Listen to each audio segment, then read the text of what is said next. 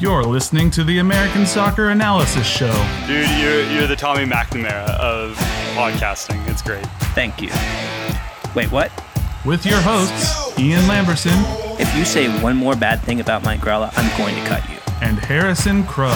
Patrick Mullins is what happens when you least expect it. From the kick off to the shootout, we're amped up, we're ramped up for a breakaway from a set play. It's a give and go in the score zone.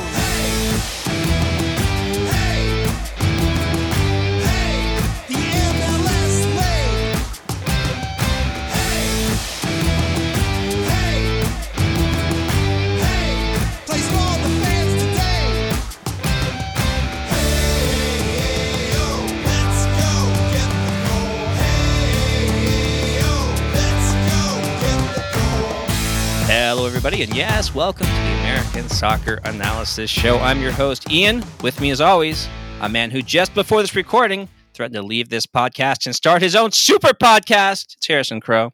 Say hey to everybody, Harrison. In your ears, super podcast coming right next to supper podcast. Supper podcast. I'll be stealing from Drew. Yeah, we could do a supper podcast. It would just be like expected calories. I'd be terrible about that. My expected calories every day is really high. Talk about plate formations. Like you got your mains here, two sides, or in like a main two sides beverage formation. It could be good. A little supper podcast, little dinner humor there for the listeners. Look at this, Harrison.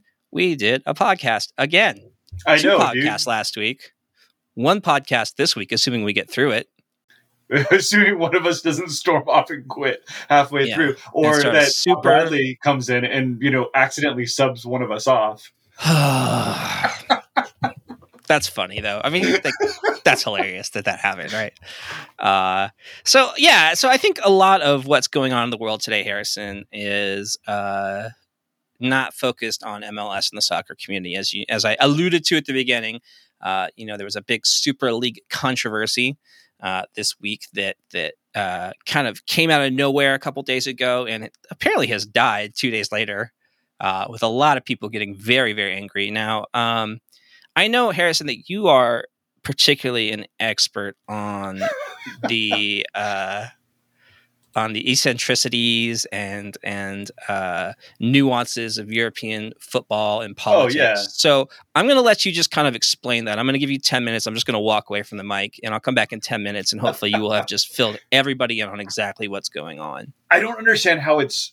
I can see how it could be good and how it could be bad. And I see how it could be both good and bad on multiple ways. Like I've seen some interesting points about how the disparity between clubs, the teams like Chelsea and Arsenal and Man United and Man City all leaving, give the English Premier League a better opportunity to better distribute wealth, to better,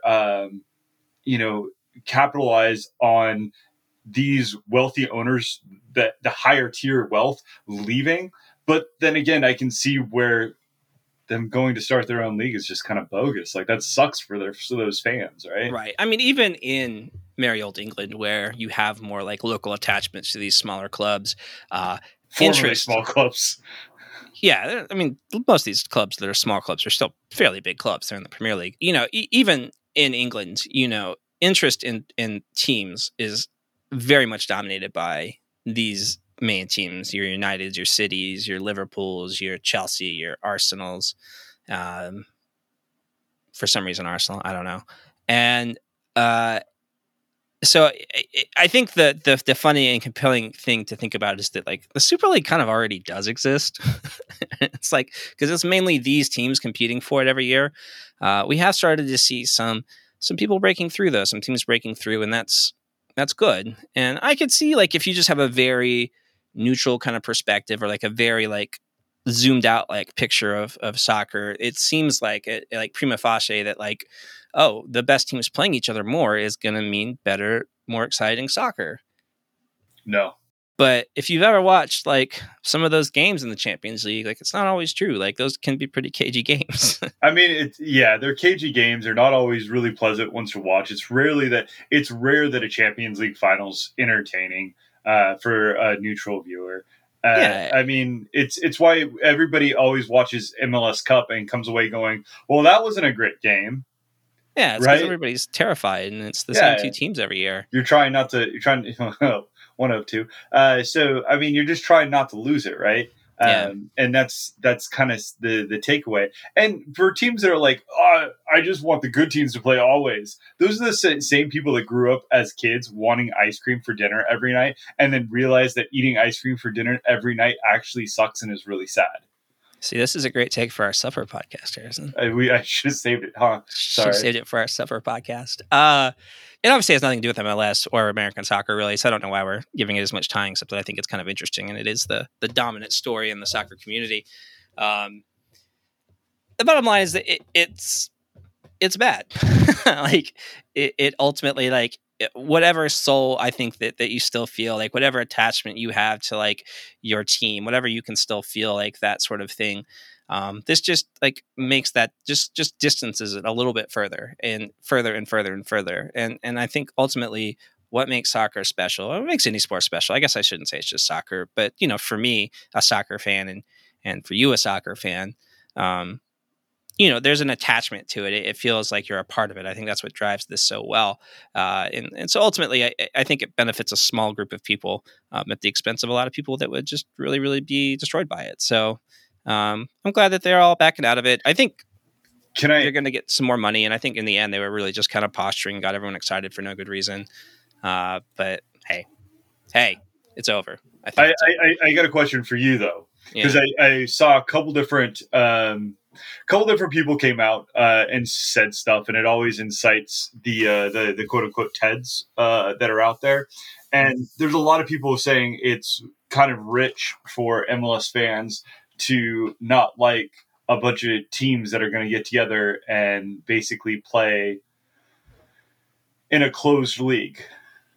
Is there similarities? I don't see it necessarily. I feel. Yeah, I see that, and I wasn't sure if you could explain that. I see like the intellectual points. So a lot of what this goes back to is that it ruins, like in Europe, you know, you have your pro-rel pyramid, you know, and there's the idea that like if Scunthorpe United, you know, is just given the right investment, like they could win the Premier League in 5 years, which is technically true, but unlikely, you know, but there is that opportunity for a club to better themselves, to sort of pull themselves up by their bootstraps, as it were. And I think that appeals to a lot of people. And so, yes, when MLS fans are, you know, in a very rigidly closed system in which, you know, there's been very little give and take on that there does not seem to be any interest in opening up our football pyramid, as it were. Yeah, it is a little kind of fun. There's an irony there for sure. MLS is sort of like the Super League of American soccer landscape, I guess. It doesn't feel like that because if you watch it, you know it's not. But like it. Well, I can see the intellectual threads, and they make sense. There is an irony there, but I think that you know, there's different reasoning, and I think there's different practicality to this sort of thing. Like it's intellectually the same idea, but I think functionally not exactly to me. But I would hear people out there that would say different. I understand where they're coming from. They're not wrong. Oh yeah, I know who Scunthorpe United are. Thank you, FIFA. And B, I don't necessarily see the same parallels. I think we're talking about a lot of different money that changes things, and we're talking about the highest echelon of people that can invest in talent, bringing that talent all centralized to compete against one another. I think that concept, and I guess it's exactly what you said. There are parallels with different concepts, and I think that to me is what stands out, right? Yeah, okay, you're going to put a bunch of teams together. Not to belabor this, I agree with you. It's a different concept. I just wasn't quite seeing what the points that were being made. Well, I think the main difference is just that like the Premier League is a $4 billion a year like venture, Sure. The Bundesliga is like a $3 billion a year venture. Major League Soccer is not that. It's not like They lost $1 billion last year, Ian. $1 billion. I'd love to see that. I would love to see the account with on a that. B. I really would. Capital B. Yeah, I've been suspicious of that number since he announced it. I would love to see the accounting on that, but it's like we're talking about a different thing. It's not like we've taken this vast amount of wealth here in Major League Soccer and just hoarded it and are like, it's different. It just is. It's a different scale of things, but I understand the point. Anyway, the good news is it seems like it's over, and then we're going to go back to just those clubs being in an unofficial Super League, and still having all the money and still buying all the best players and still dominating the competition. But there'll be some better stories out of there. We'll see. We'll see another Leicester year, right? Possibly. That was amazing. So yes, please more It of was that. one of the best things in sports. Now then, let's move away from European soccer because it's very much against our Thank mission God. statement here at American Soccer Analysis, where we analyze American soccer only, occasionally Canadian, occasionally Mexican. First weekend, MLS. What'd you think? Did you have fun? You watched a lot of games? Yeah. Had housework, did yard work, but it was fun because I kind of scheduled it around catching the first half of like Montreal and Toronto, and then this second half of other games, and it was fun just to be able to have the game on and doing stuff, stopping to do what to watch it. Having Mondays is kind of a slow day for me, so I kind of had it on in the background while I was working, which was nice to rewatch some of the parts of games that I missed. So yeah, it was a lot of fun to have it back up and going. Lots of crazy stories, lots of crazy narratives that I'm sure will come about. My goodness, I can't even name all of them. They kind of are all coming out of my mouth at once. Well, did anybody just surprise you or impress you? Honestly, like nothing. Okay, Vancouver. All right, come on, Vancouver winning. That was a little shocking. That was a little shocking, and it's not even that they won, right? Like that doesn't shock me. What shocked me more is that Portland put up a 0, and I get that they have some players out. They have they played a midweek game. They've played over the last 2 weeks with traveling to South America. So I understand that. But at the same time, it's not like Portland put up this amazing, they had maybe 1-2 really good opportunities. Well, they put together one. They put together had a missed header that he shouldn't have. Probably shouldn't have. But aside from that, I mean, overall, it wasn't 13 combined opportunities.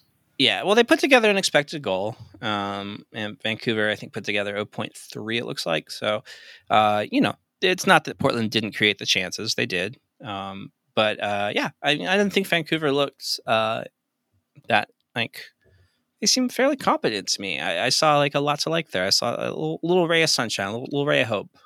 Yeah, and I think that it kind of leads to what we kind of talked about last week. I don't think that this is going to be Vancouver's year, but you can definitely start seeing the pieces come together in that game. And I think that there's going to be more work that needs to happen. And they're playing in Salt Lake, so I mean that's not home for them. I think that they're going to encounter a lot of problems. It's going to be a tough year for them, still dealing with COVID and everything. But man, really, really promising start for that organization. That was cool to see.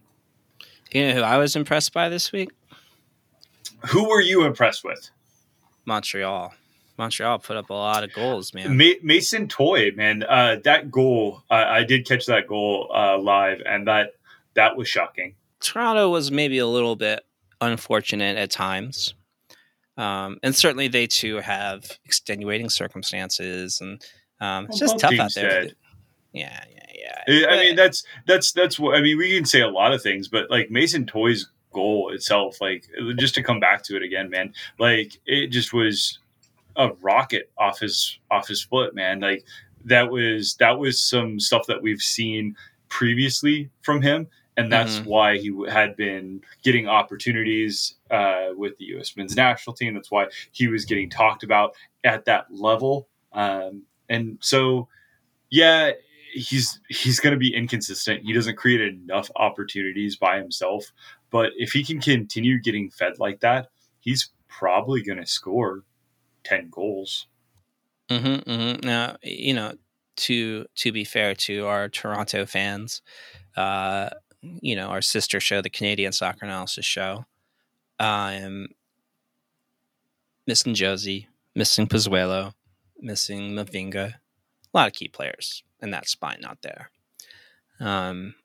But nonetheless, this was kind of a new look side for Montreal. It was our first look at how they were going to set up, and they had a really nice, interesting, like kind of, I guess you could call it like a 3-4-3, or if you want to be, you could say like a 3-5-2. There's a lot. It's that formation. It's the one everybody kind of uses. Like I saw a lot more 2 forward looks this weekend than I think I expected to see overall.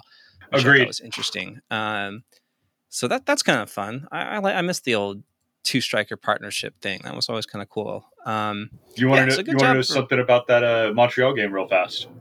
Yeah, tell me. Joel Waterman, center back for Montreal. Yeah. Worst G+ of the weekend. Really? Yeah. I think his counting stats are pretty good. Well, counting stats aren't everything, right? Yeah. There you go. Goes to show you. But you had that Kamal Miller back there and Rudy Camacho. Like, you wouldn't think this is like a lockdown iron defense, but they did okay. They did give up 2 expected goals, but I think Toronto had a penalty, if I recall, which helped a lot with that. So, yeah, good job, Montreal. You surprised me. And I was pleased to see them do well. Seattle, I think, were a lot better than I expected them to be. In the second half. In the second half, but that's just the way it is, right? I mean, that's how that's true. That is a linchpin of their I want to say tactical approach almost, because it feels very much bend don't break with those tactics very early on. And then if they break, it's just done. Like if they break too early, like if you can break them in the first half, that's a really good way to beat Seattle. But if you let them hang around the game into the second half, they're going to give you trouble. I think that's fair to say. Why is that? Is that because they allow the opposing team has to push more players forward, or they feel like maybe if they push another player forward and then Seattle beats them on the break? I mean, I don't remember any specific moments like that. To be perfectly honest, the goal that kind of quote unquote broke the game open was just a 3% chance, a 0.03 expected goal by it's what they call a thunder bastard. Thunder bastard. That is a term, I guess. Yeah. Just a real thunder bastard from Joe Paulo there. I don't know why it is. I don't know if they just kind of, that's sort of the way that they game plan it out. If they just say like, all right, we're going to kind of be a little cagey in the first half and then absorb some, I do agree. I do think that absorb some punches and kind of tire them out a little bit. And then the second half, we're just going to jump all over them. And, they jumped on them in the 49th minute and they didn't let go. And, 4 second half goals is really good. And the underlying stats agree that they got, I think, 3 expected goals to 1.3. And if I were Minnesota, I guess one thing I'd say is not to like take a lot from this. I still think Minnesota's a very good team. I expect them to be a little bit better than they were, but first game, these things happen. Tough place to go, Seattle, even with a reduced crowd, playing on turf, all that stuff. So it's I wouldn't hang my heads yet, Loons. I wouldn't hang them yet. I think there's still some good stuff yet to come. Our friend Sean Steffen had a tweet earlier this week, and this weekend specifically, about how teams, once they get into a negative goal differential, the shots they end up taking increasingly get worse expected goals. And this is a concept that we've written about. We've had published before, and I think it's kind of interesting. I think I don't remember what team. Do you remember what game he was specifically referencing?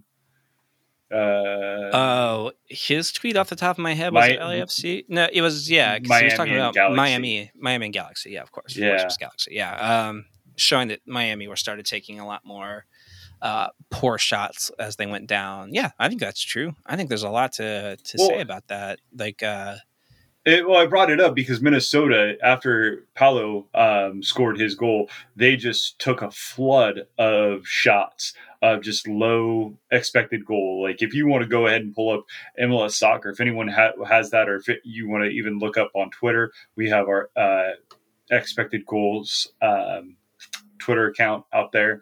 You can go out there. You can see just the flood of really low leverage shots that they just took between about the 60th minute and 75th minute. That just basically trying to get anything that they can, just try to make something happen.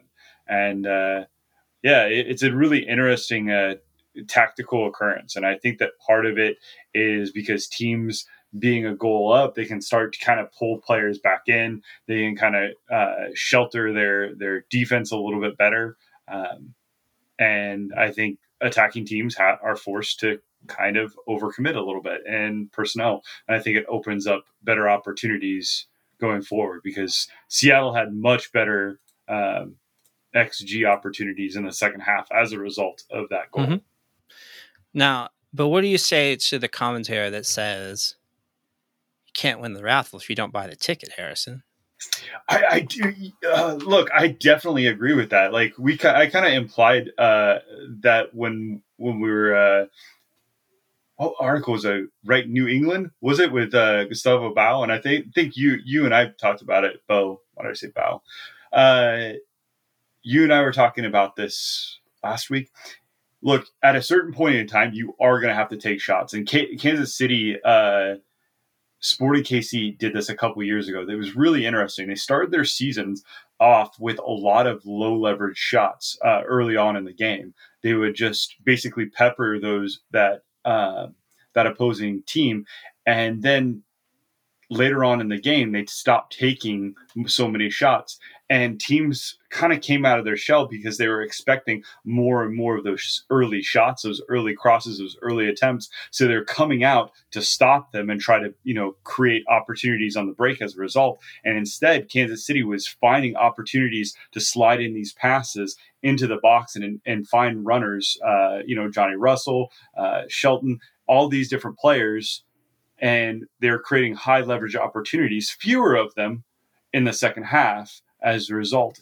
So I think that it definitely has its place, but I think that it has its place earlier on in games than later in games. And additionally, there's this very like kind of tactical perspective you can go with too, and say like, okay, well, look, you start popping off shots from 20 yards, scaring the keeper a little bit. He's going to start telling defenders like, yo, get out there and cover that, which is going to create more space for you inside as well. It's all about pulling strings, Harrison. That's what I think is going on there. Well, I think that's a really good point, because keepers are going to get frustrated that they can't see those shots, as many shots coming, especially if you're pulling in 4 different guys or 5 different guys inside the box when a shot's being taken. The keeper's view is going to be partially blocked, right? So those low leverage shots maybe increase a little bit in value more than what we think with that defense maybe pulled back in. Yeah, absolutely. Especially if the keeper does get frustrated and tells them, hey, get out there. Like, don't let him shoot from out there, because that creates space elsewhere. And so, yeah, we'll never know the true value of that, Harrison. And so, well, I mean, I'm sure you say that, but with second spec computer, you talk about Second Spectrum having that data. I'm sure we're gonna get a better tactically adjusted expected goals. I would expect that to be a thing that comes out in the next, probably in the next 6 months. Can we call it Tag X instead of Tax G? Oh, dude, that sounds so awesome. Yeah, Tag X. Yeah, tactically adjusted goals expected. Oh man, there you go, folks. So dope. Let's go ahead and just if you need somebody to do your marketing, like seriously, why people aren't banging down your door? Let's go ahead and let's buy the tagx.com domain. Yeah, Elliot, if you can just go ahead and start working on that. Just work on that for us. Drew, go ahead and get with a lawyer. Just expense that. Put it on the company visa. Yeah. We do not have a company visa. We don't. All All right. So it's a good point, and it's one that I think that I think as we watch this year, it's something I'm going to try to keep an eye on as well to see. Do you remember we had Elliot on here a couple years ago after he and a crew, I think Kevin was involved in that too, won that competition for data crunching, and what they talked a lot about was how they found they could track through the data like certain decisions that were made like after certain events. So like when Michael Bradley scored that incredible goal for the United States men's national team when he like chipped the keeper from like 35 Oh yeah, yards. down in Mexico. Yep. Yeah, like you saw Michael Bradley taking a lot more 35-yard shots for the next month. I wonder if there's something like that you could kind of also kind of find that track, and I think that would be interesting to do. It actually be get more in depth on that and see if we can actually kind of flag those. I know Sean looks like on his tweet did some of that already, so yeah, something to keep an eye out for. And if your friends are sitting there and you want to impress them with some soccer observations, just drop that knowledge on them real quick. I think they'll be impressed. Heck, if you want to do some work into that, give us send an email. Yeah, let us know. We'll help you. Hey, we won't pay you, but you can do it.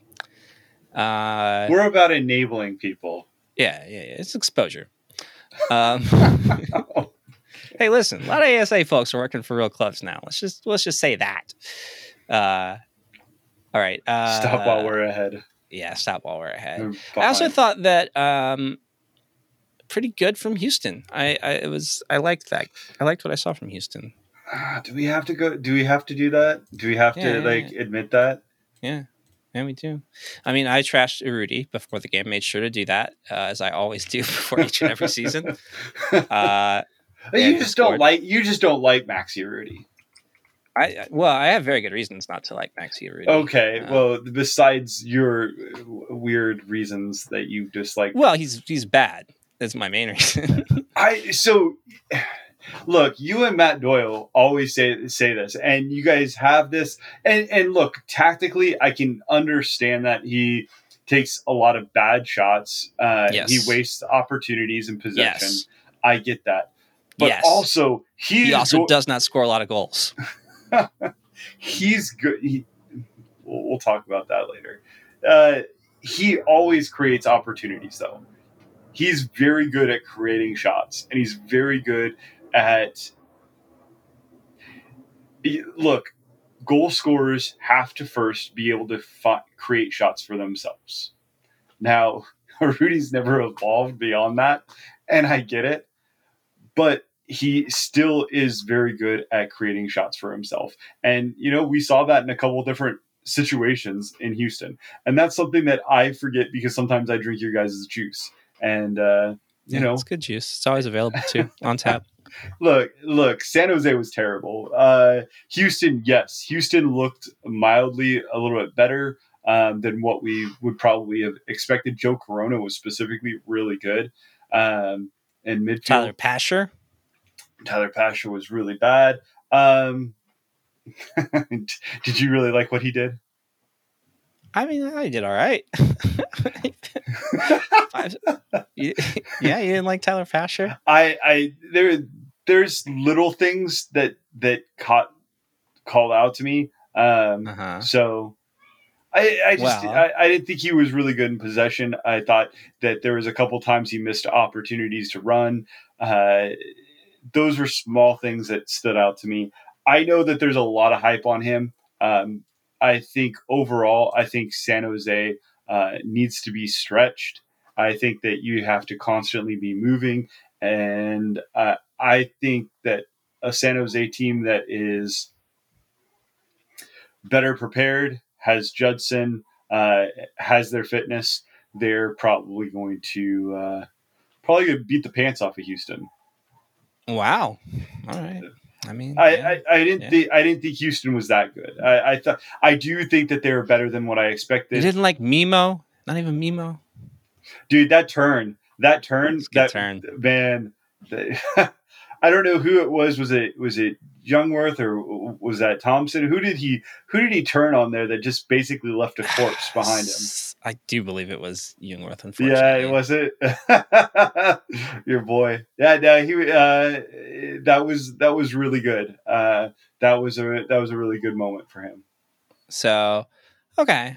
I think I just want to say, Tyler, if you're listening, I thought you did a really good job out there, man. And I don't think anybody expected you to do as well as you did. And you just keep going for Canada and for Houston.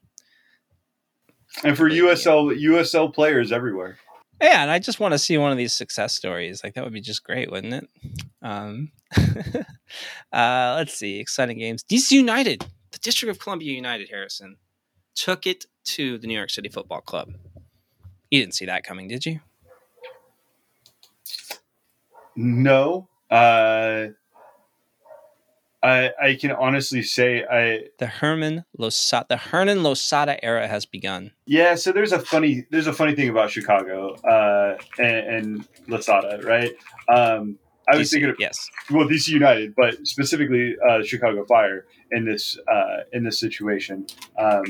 I was thinking as I was watching the game and I saw Losada, I was like, I don't know if I could distinguish between him and Raphael Wiki off the top of my head, because I don't know what Raphael Wiki looks like now, because they both have glasses and sometimes they both wear baseball caps, and I just kind of thought to myself, wow, I really don't know what coaches look like in this league now. They do have that like Diet Klopp thing going on, don't they? Diet Klopp. Yes, they do. I mean, it's what it is, isn't it? Like, that's just what's going on. But yeah, I mean, the underlying numbers didn't show a lot of dominance, but good for DC United. You know what? They threw a lot of pressing numbers at NYC, and I think that really disrupted them. I think the fact that they made some really smart tactical fouls really helped them out in certain situations that prevented New York from getting on the break. Overall, it wasn't a great game by DC. It doesn't necessarily show us, what DC is going to be in the future. The opportunities they created probably aren't sustainable, but you know what? They got to win, and that's something, right? Yeah. I was particularly impressed with Russell Knus. Thought he did good. A lot of those pressures we were talking about. I was looking at some of his statistical outlay. He was all up in people's business. Kind of an unsung guy, I think, of the last couple of years for DC, but it's nice to see him kind of making himself out to be good there. I'm sure his real estate business definitely, took a plus one. I forgot he has a real estate business. That's so funny. Yeah, he's out there just selling houses through high press actions. That's the way you do it. I didn't know Gressel was going to be healthy for this game, but that was cool to see. Do you think when Russell Knus presses people, he also hands them the card? Yes, I think after the game he hands everyone in the opposing lineup here's my business card. Let me know next time you're in the area. If you see something you like, I'll get you. I'll put you in touch with somebody. Yeah. All right. Well, that works for me. I'm into it. Let's go DC United. The one thing that I will say about DC United is this was not the Ben Olsen low XG team. This was a different low XG team that was probably a little bit more fun to watch, right? Yeah. Did you think so? Yeah. They didn't create a lot of opportunities, and they hadn't necessarily been doing that under Ben Olsen last year. But for half the year, anyways, it seemed like it was a little bit more up tempo. It felt better, and I don't know how else to say it or phrase it. It just felt better. It felt good. You know what else that game had? I have no idea. A thunder bastard. It's true. From Brandon Heinzike. Yeah, Heinzike did hit the hell out of that ball. Just kind of found it. I felt like it just kind of found its way. I don't know, man. I see guys take low percentage shots like that, and Darlington Nagbe's done it, and then João Paulo did it differently, not as good, but both of those guys have immense amount of skill that I can look at them and be like, oh, they totally meant to do that. Oh, totally. And you know what else they say, Harrison? Heinz Ike did it though, and I felt like he was so surprised that he just pulled that off. Like I felt his shock. It was kind of fun. Like he was like, he did that thing where he was like, you could see him like watching his own replay up on the scoreboard and just like kind of smiling, and I thought that was really cool. He was just like, yeah, whoa, cool. I feel like Knuth did the same thing. Like Russell Knuth like had that little seeing eye ball that just somehow got into that corner, and like he's just, wow, that worked, guys, fellas, that worked, fellas. You see this? Look at this. Expected goals be damned. You can't win the raffle if you don't buy a ticket, Harrison. That's what the great people always say. Let's talk about some of our other Columbus, Philadelphia played a very interesting game of football, I think. A stalemate, if you will. Though not really a stalemate. Like if you know what a stalemate is in chess, it's not that. But a close game a little bit. There were opportunities to be had, but good defense all around, I think. These are two of your better defenses in the league.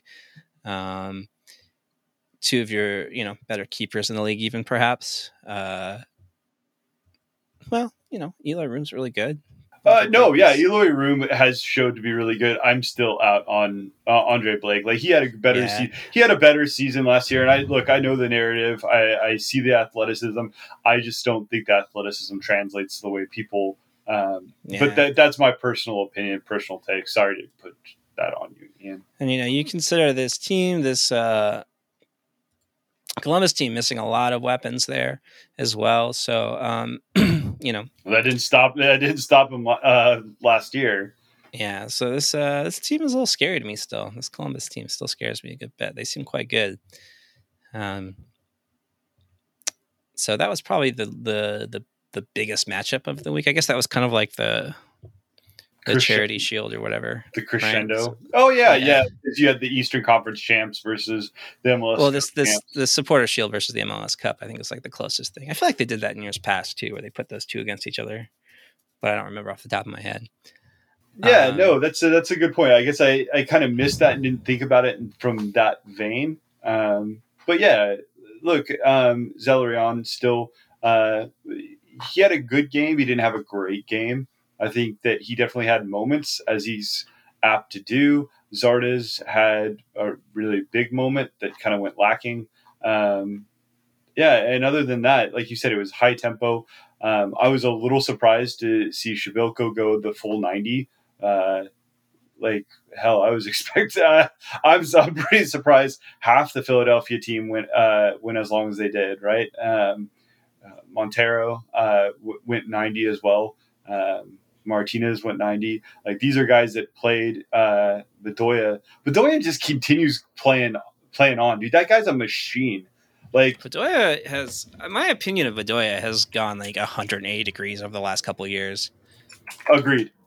I was not too impressed with him when he first showed up, and I was not too impressed with him when he was at Nantes. And I was he came here with a DP tag and a chip on his shoulder over it, right? Yeah, he was some of the things he says are stupid, but he also says some really smart things too. He's just an interesting guy. I just didn't really like him, or I didn't think much of him as a player. But watching him really just kind of captain that Philly team over the last few years, I've started to really see his value as a player. And you're right, he does. He seems like he's got a ton of energy, and he's just go. Well, and the fact that he's now almost 34, right? He turns 34 later on this week, next week. So he's. I can't quite believe that at 34. That's usually when you see like the central midfielder start to kind of lose his legs just a little bit, and that guy just doesn't seem like he's lost very much. He just is a high intensity player, and he just. Very Dax McCarty-ish. Yeah, Dax had a good weekend too. Also, a very good game. Nashville and Cincinnati scoring goals. What? Cincinnati? I mean, they got defense. They got shelled. I am surprised they managed to get any point out of that game, but good for them. And speaking of Cincinnati, Harrison, that takes us to the next thing we were going to talk about today. It's finally happened. the blockbuster trade is official. It's a trade that's going to change the face of Major League Soccer for perhaps a generation. Frankie Amaya, gone from Cincinnati into the warm embrace of the New York Red Bulls for the hefty sum of $950,000. I think it's GAM. Is it straight GAM or is it a mix of GAM and TAM? It's not TAM anymore, right? It's just GAM. Yeah, TAM is gone. Yeah, so it's just GAM. Lucia. Boy, Harrison, that is a price tag on that lad. Do you want to discuss that? Can you break it down for me, Harris? What's going on with this move? So, all right. So the first thing that people do is they'll, of course, run out to AmericanSoccerAnalysis.com. They'll look up Frankie Amaya on our wonderful G+, and they'll see negative 1.6 goals added in 2019, negative 1.54 goals in 2020, and immediately they'll come to the conclusion, this guy sucks. What did we spend? Well, what did we spend? Almost a cool million for this guy that's, a very mediocre to bad midfielder. And I think that's a fair question. And to be perfectly honest, we look at what he specifically has been good at, and the attributes that he's been specifically good at aren't things that are going to show up necessarily in the data or the average data. The things that he has done really well is press. He has been a pressing machine. In his time with FC Cincinnati, he has doubled the amount of presses as anyone has had on that team. The guy has an engine. And coming out of UCLA, he was the number one draft pick in 2019 out of UCLA for Cincinnati. He was the number one draft pick. And the U20 buzz on him was that he was going to be this creator, this number 10 that was more of a modern 10, right? Had that huge engine, very reminiscent of Christian Roldan. And, as the longer that he's played, he's kind of fit more in a number 8. And that was kind of pointed out to me, I think, this offseason by a couple different Cincinnati fans who, I kind of said similar things, and going through the data and going through a lot of what they've pointed out, watching some videos. Yeah, he's got that more of the bite to him. And I think that he's reminiscent to Roldan in that he can get forward. He can kind of play with the ball at his feet a little bit, but he's not necessarily going to deliver a killer pass. The thing about Roldan is a really average player who just has these crazy good moments.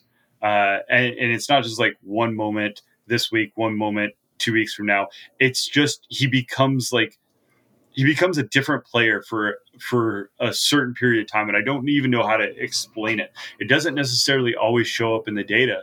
Roldan did this thing this past weekend that he killed 2 players. He just left them for dead. He had the ball at his feet, was going to the sideline, had basically nowhere to go, and basically he kind of just split the defenders and ran past them. And those defenders had no clue what was happening. It just was a little bit of cheeky play. He pulled it off, and he had to run into the box at that point in time. Something that just that creativity opened up that opportunity. And I think that we kind of see some similar things with Amaya. I think that Amaya has that creativity on the ball at times.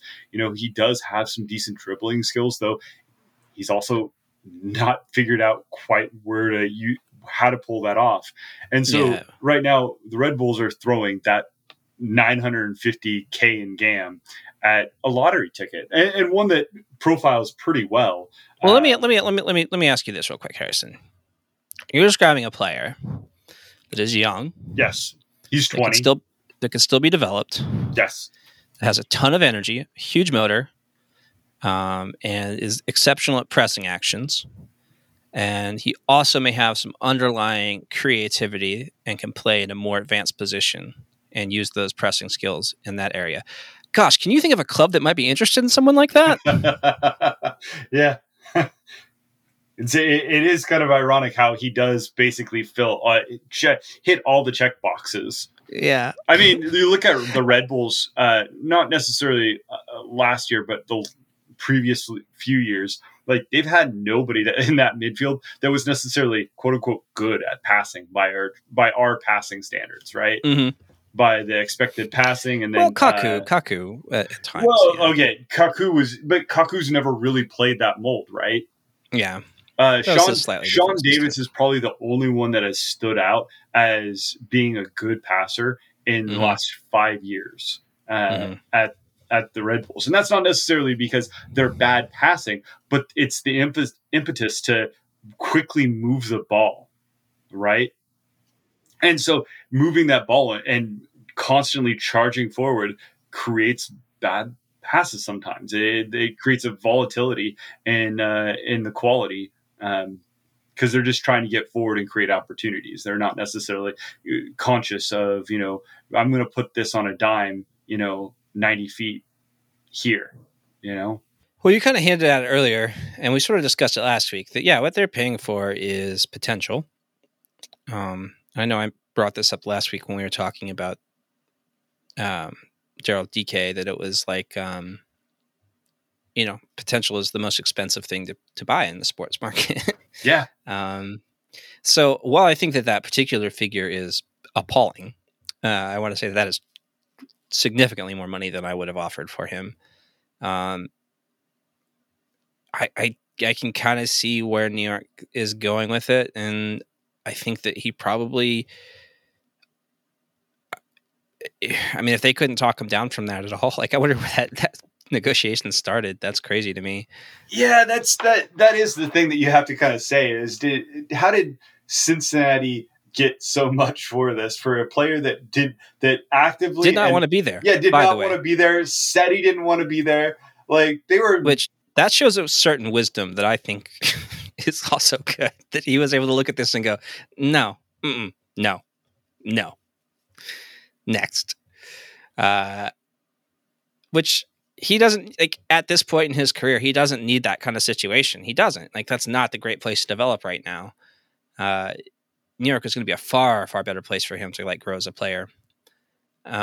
It's going to align with what he's good at too, right? And I think it's just like you're right. Like, it's just like, how did Cincy get like almost $1 million worth of leverage out of that? Like, I would love to know how that negotiation went down. Well, I mean, if you're talking about a player who 2 years ago was on the US U20s and helped them move to the World Cup, to the U20 World Cup, and then on top of that, he got called up to the US men's national team in November, didn't go because he got COVID.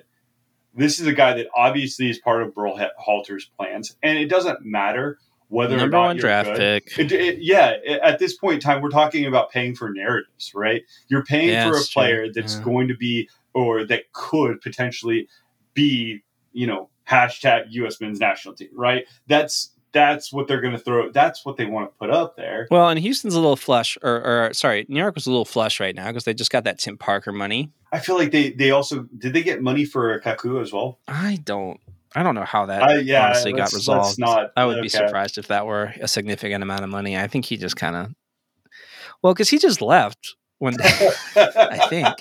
I don't know how. I forgot about that. Like, he just was in Saudi Arabia one day, just like signing a contract, and New York was like, "Well, okay." I don't know that they got any kind of money for that, but I wouldn't imagine it was a lot. Maybe they got max from it though, if that team paid a transfer fee in the end. I'm not sure how that all worked out. I'd have to look into that. But yeah, so they had some money to spend. They're not a big spending club generally, so they probably had some stuff, socked up in the bank a little bit there, right? And this is what they broke it on.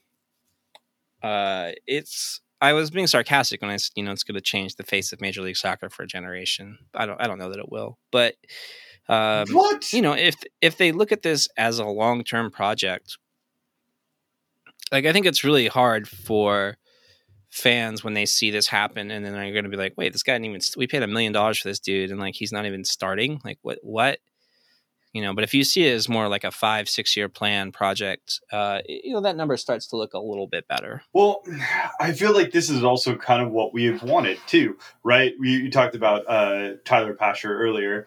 And we really didn't get necessarily a chance to talk about Danny Muscovy. earlier, but we want to see teams invest in youth and have that youth align with what they're doing. Cincinnati has not figured out what they're doing.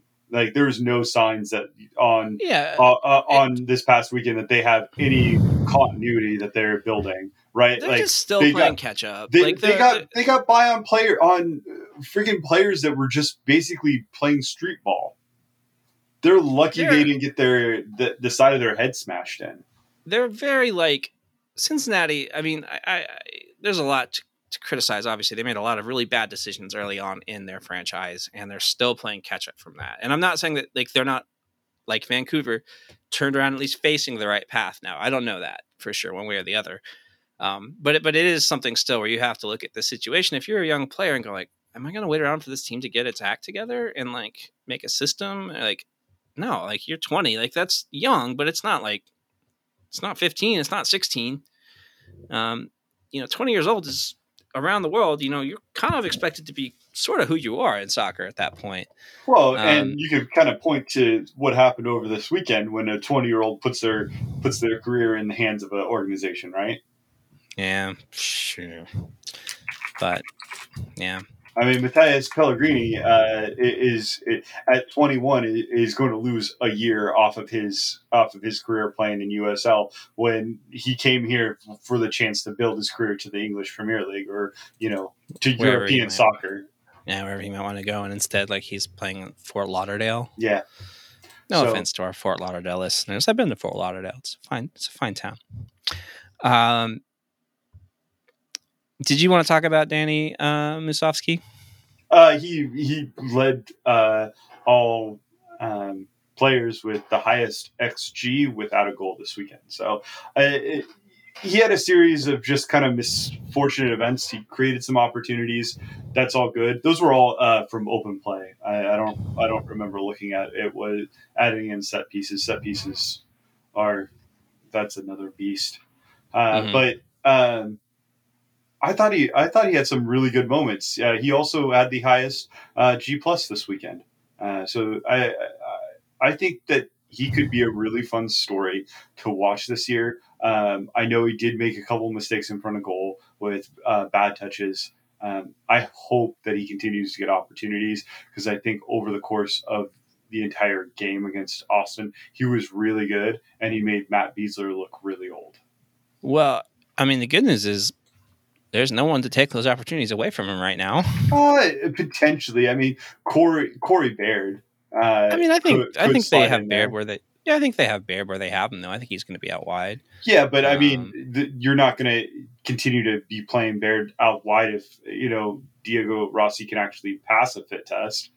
So I mean, that's true. That's true. I guess there could be some motion there, but I hope I think I do like him too. I hope he gets a chance. And yeah, that was right. We talked about him like having a lot of plus signs on him last week going into the preview, and he actually made us look kind of good there, Harrison. Look at that. Look at that. We're so smart. We're not wrong about everything. No, we're not wrong about everything. Just some things. Just a few things. Shut up, Houston. Right. Shut up, Houston.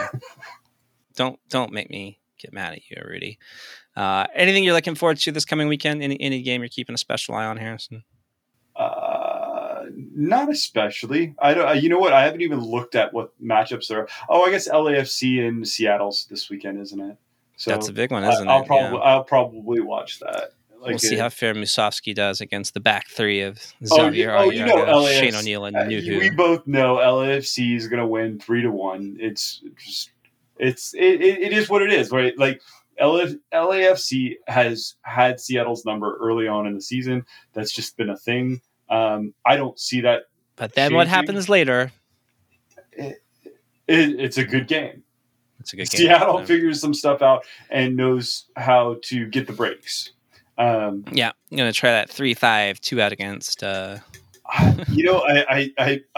worry a little bit about them lining Nuhu up against Vela. I think that's just going to be a wild game. That's just going to be a wild game. Boy, the MLSsoccer.com punditry class is going to be all over that one. And it's just that is some meme-worthy potential right there. That is a class in and of itself. Yeah, there's a potential for some very dank. The X dank on those memes is very high, Harrison. X dank. Yeah, X dank. Look, it's going to be crazy. I really will be watching how well Atuesta does in that against Seattle in that midfield. Seattle seemed to tactically figure out how to handle Atuesta during the playoffs. I will say largely that plan was just to stick Ladero on him, and Ladero was just amazing. Had probably one of his best games in a Sounders uniform. But I'd be really interested to see how they adjust and how they replace Ladero in shutting down Atuesta, because to be perfectly honest, he's kind of the piece that makes LAFC go. So Atuesta versus Atencio. Atencio was pretty good. Yeah, he was. Another young player. Now we kind of talked a little bit about that made us look a little good there. There was a couple times I did yell about his delaying a pass that he should have. I did yell at my TV, specifically at him a couple times, but he was fine. He's a young guy. That's what you're gonna do. It's what you're gonna do. That does seem to be the yell at your TV? Yeah, all the time. Okay. All the time. That's not my computer, my TV. Oh, the computer's a definite one. We both have commiserated about that before. Yeah. But that's not a sock the other day. So we yell at inanimate objects. Okay. All the time. The time. They get the brunt of my admonishments and wrath. Because they're all out to get me. All right. That's all. That's all we got this week, guys. You only get one podcast a week. We're gonna have a little less content. That's just gonna happen. You want one every week. We're gonna be back next week. Probably. Hopefully some better stories. Hey, listen, y'all, if you have any questions, anything you think that we should talk about, send us a tweet. Send one to Harrison. Send one to me.